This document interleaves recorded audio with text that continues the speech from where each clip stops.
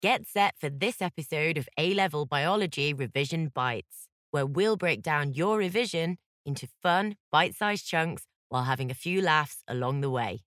For more in-depth online learning, head on over to snaprevise.co.uk and see how our intelligent platform can transform your revision and help you score better grades with less stress. Here's the show. Polysaccharides was not, as some think, an ancient Greek philosopher. Polysaccharides are, in fact, complex carbohydrate polymers made up of many monosaccharides. Two monosaccharides join to form a disaccharide, e.g., lactose. True polysaccharides have more than 10 monosaccharides joined together. Smaller chains are called oligosaccharides. Think of polysaccharides as a chain of Christmas lights with 10 or more bulbs, each bulb representing a monosaccharide. Polysaccharides are formed by joining together monosaccharides in a series of condensation reactions, forming glycosidic bonds. Polysaccharides can be broken down in a series of hydrolysis reactions to form monosaccharides. This can happen in two ways, either splitting symmetrically or asymmetrically. Starch is the main polysaccharide energy store in plants. Plants break down starch for glucose when they need it.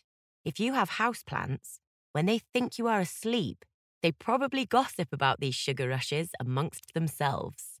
Starch is solely composed of alpha-glucose molecules and consists of two different polysaccharides. One is branched and the other is unbranched.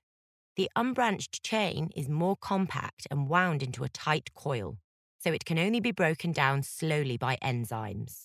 The branched chain has side branches with more accessible ends, so it's more easily broken down by enzymes when the plant needs some glucose. In animals, the polysaccharide energy store is called glycogen. Like starch, it is also composed solely of alpha-glucose molecules. Glycogen is found in cells with a high metabolic rate, e.g., liver cells and muscle cells. Glycogen has a highly branched structure. Glycogen, therefore, has a very high number of accessible ends for enzymes to act on.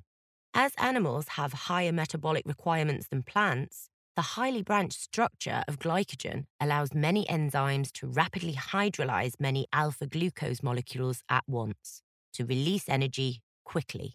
As plants don't generally have to run around much compared to most animals, it's not something that plants usually bother about. While we're on the topic of releasing energy, let's look at polysaccharides and energy storage.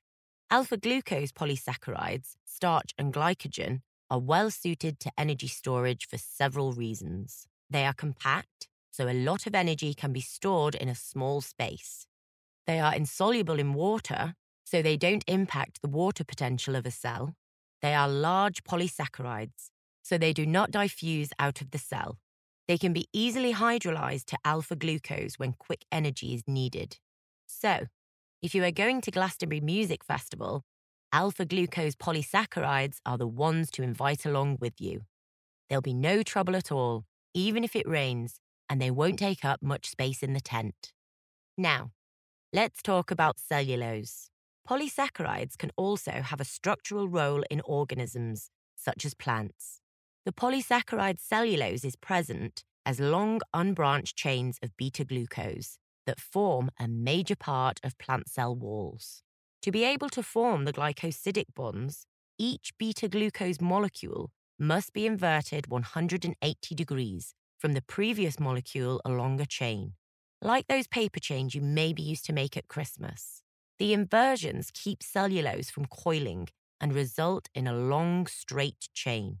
This allows many chains to run parallel to each other. This results in hydroxyl OH groups between the branches that are in close proximity.